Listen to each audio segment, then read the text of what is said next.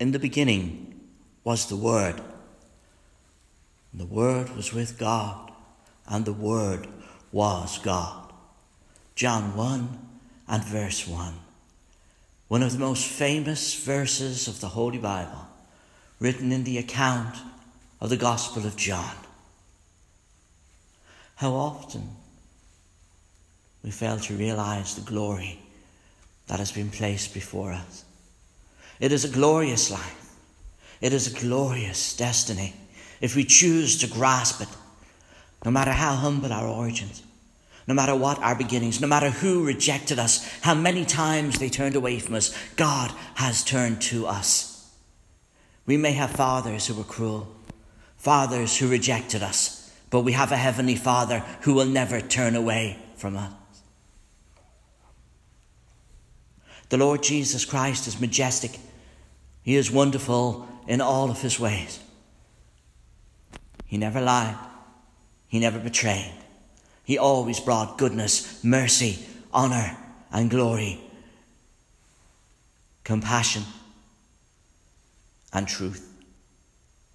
He said in John 14 and verse 6, I am the way, the truth, and the life. No man cometh unto the Father but by me. In the Greek, the way is odos. We get the word road from that. But it has a meaning far more delicate. The road he's talking about here is not a massive road, not a highway, but a narrow pathway, a very difficult pathway, a narrow pathway. You see, it is only by the Lord Jesus Christ that we attain heaven. It is only through him that we can be with God. And that is no secret, it's no mystery. He also said that he is the way, the truth, and the life. The truth, from the Greek word aletheia,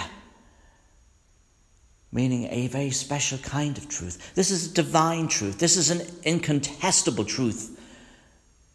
This is fixed. A fixed truth. A law that cannot be changed. His word is law. And he is the life. In the Greek, that word is Zoe. And it carries with it the idea of a life, full of zest, full of energy.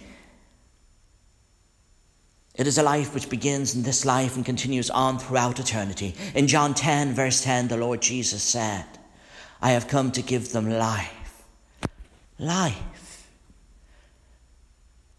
You see, the gospel is about our lives.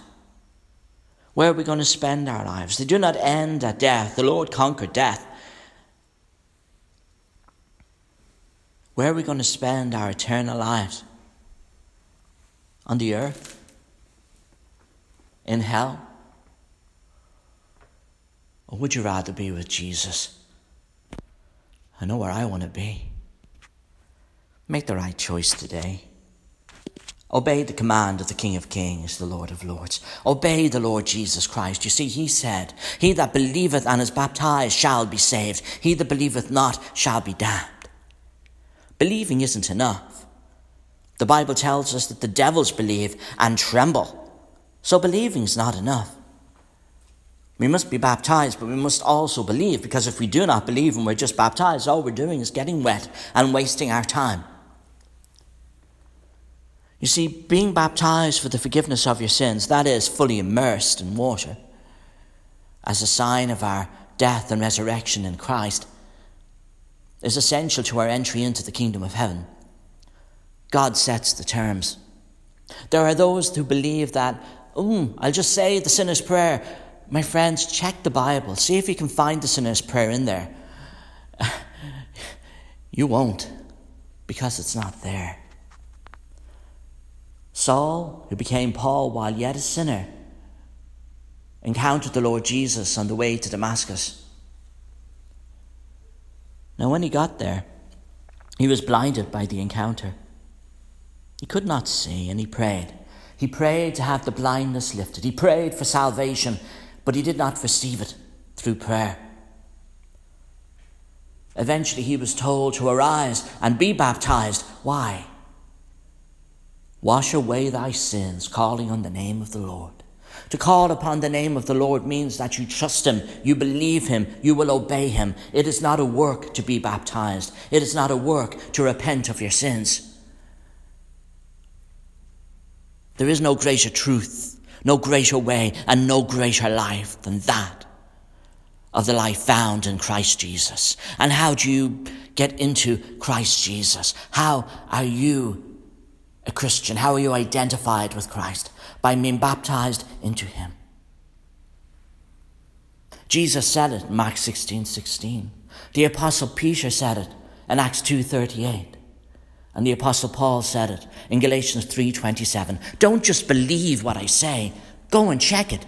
Check out these verses. Acts 22:16. And now why tarriest thou? Arise and be baptized. Wash away thy sins. Check out these verses for yourself. Outside of Christ, there is no hope. And unless you're a Christian, according to the commands of Christ and his apostles, delivered unto us once through the Holy Bible, then you are not a Christian. Become a Christian today. Make sure you're right with Christ. And no matter who rejects you, be it father or mother or brother or sister or country, as long as God accepts you, that's what really matters. My name is George McNulty, and I stand by the message of the gospel of the Lord Jesus Christ. And all will bend their knees to him one day, and all will stand before him in judgment. Hebrews 9:27. Thank you for listening, and please share this gospel message. God bless you.